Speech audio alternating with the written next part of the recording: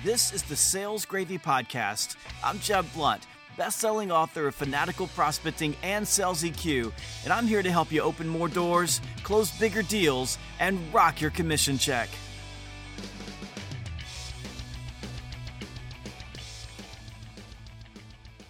I'm so excited about this episode of Sales Gravy. This is part one of my conversation with my good friend Anthony Iannarino about his brand new book, Eat Their Lunch. And over the course of this episode and the episodes that follow, we're going to be talking about competitive displacement. How do you kick your competitors out of their accounts and take their business? Before we get started, let me tell you how I eat my competitors' lunch.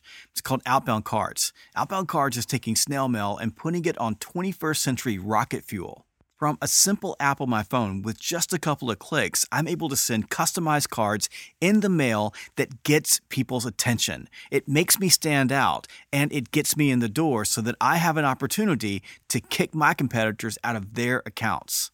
So if you want to learn more, go to outboundcards.com. That's outboundcards.com. And here's the good news. When you sign up, your first card is for free, and there's no credit card required. That's outboundcards.com. Now, here's my conversation with the great Anthony Iannarino about his brand new book, Eat Their Lunch.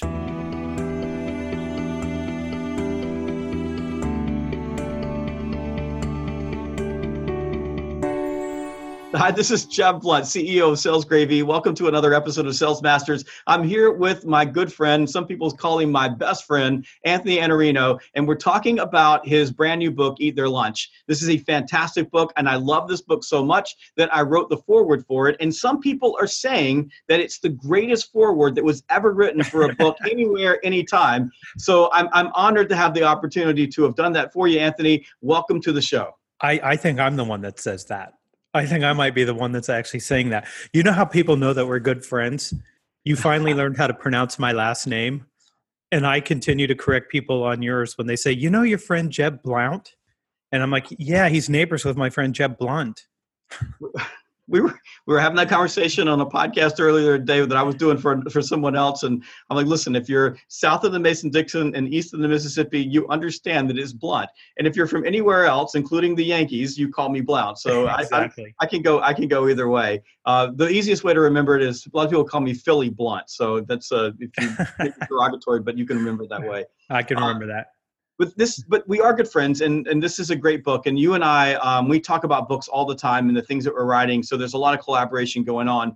And this book in particular is close to my heart because it's really about competitive displacement. And I grew up in an industry where literally every customer I called on was using my competitor. And there were 4 or 5 really big competitors in the marketplace, some smaller ones, but it was hand-to-hand combat all the time. And I had to go into businesses that were using my competitor. And by the way, when I called them on, for prospecting calls to get appointments, they were always happy. They never said, we're not happy, yeah, right. Come see us. So I had to go in. I had to do discovery. I had to ask questions, help them see that they were not happy, and then take them away from my competitor. And that's a tough place to be. And one of the things that you always say about yourself and myself and Weinberg, who's also one of our friends, and the way that we approach sales is that we grew up in those businesses where it was hand-to-hand combat. It wasn't like blue sky strategy or blue ocean strategy where you're going out there and you're selling something that no one knows about. But that made us better salespeople. And I want to start there. Why does your ability to displace a competitor make you better in the marketplace? It has to. So when you think about what I call a red ocean strategy, because the blue ocean strategy, terrific book, great concept, be Airbnb, be Netflix, be Uber, be Lyft, be one of those things. But for 99% of us, that's not what we do. We don't have a blue ocean. We're in the red, bloody part of the ocean that you and I came out of. So every client I ever called on, same as you, already had somebody sitting in my chair.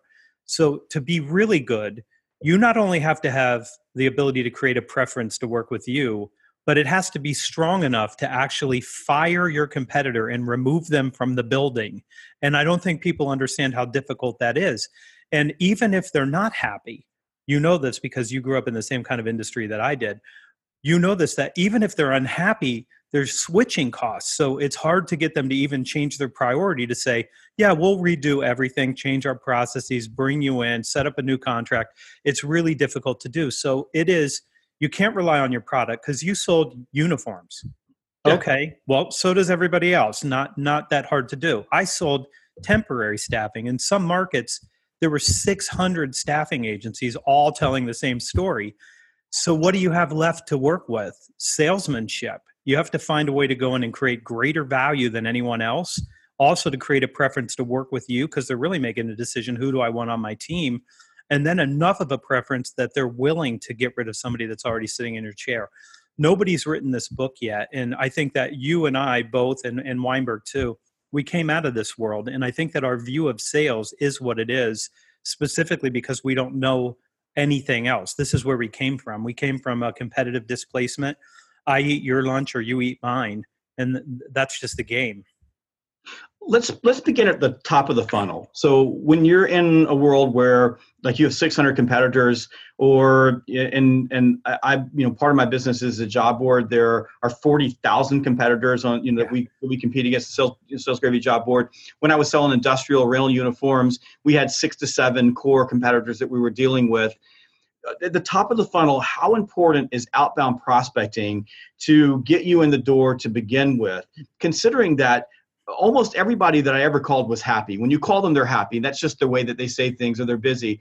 But if they're not happy, they're driven by the status quo bias, which says that even if I'm not happy, the devil I know is better than the one that I don't know. Why is it so important that you master outbound prospecting and getting that time in the first place so that you can even begin the conversation with them?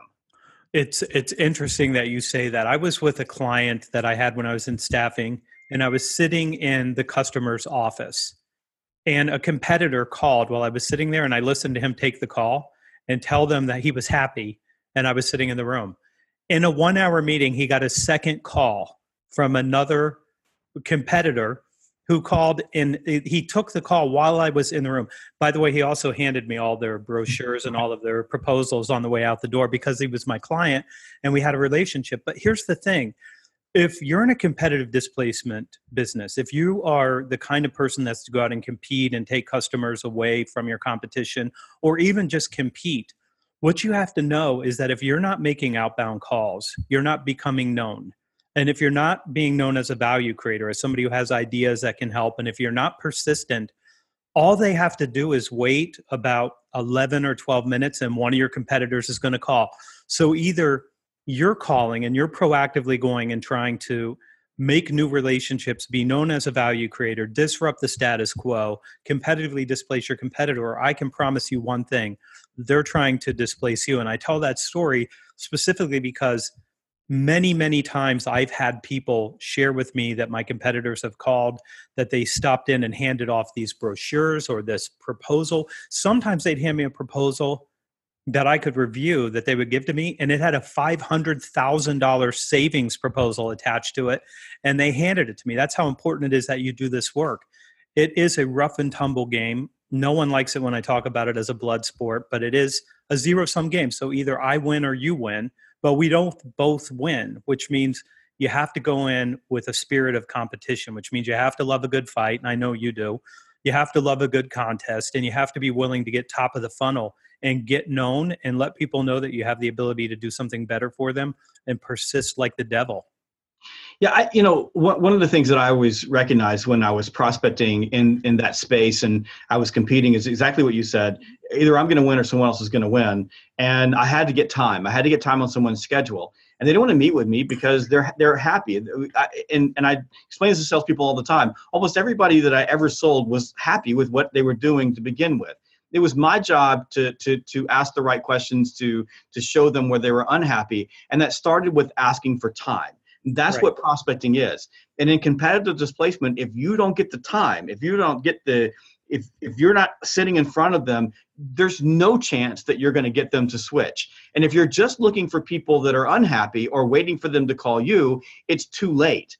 And and I don't know if you experience this in staffing, but in the where I came from, it was really rare that anybody called. But when they called, we would all get in our cars. Like every competitor would get in their cars. They would call everybody, right? Because they would, I want to quote, I want to quote. And it was always this: the first person there got the deal because they were ready to go. They were ready to change right there on the spot. And it didn't make a difference who walked in the door. There was a trigger event, usually a dissatisfaction that was causing that. But that was so rare. Almost everyone else, they had 6 competitors sitting and they're giving them every single proposal, and they didn't have to meet with you, so that if you weren't persistent, didn't get the time, you were in trouble. I hope part 1 of my interview with Anthony Iannarino about his brand new book, Eat Their Lunch, inspires you to go out, make a call, and get into the door of one of your competitors' accounts. And if you want to stand out, make sure that you go check out Outbound Cards. Just go to outboundcards.com. That's outboundcards.com. Check it out, and your first card is for free.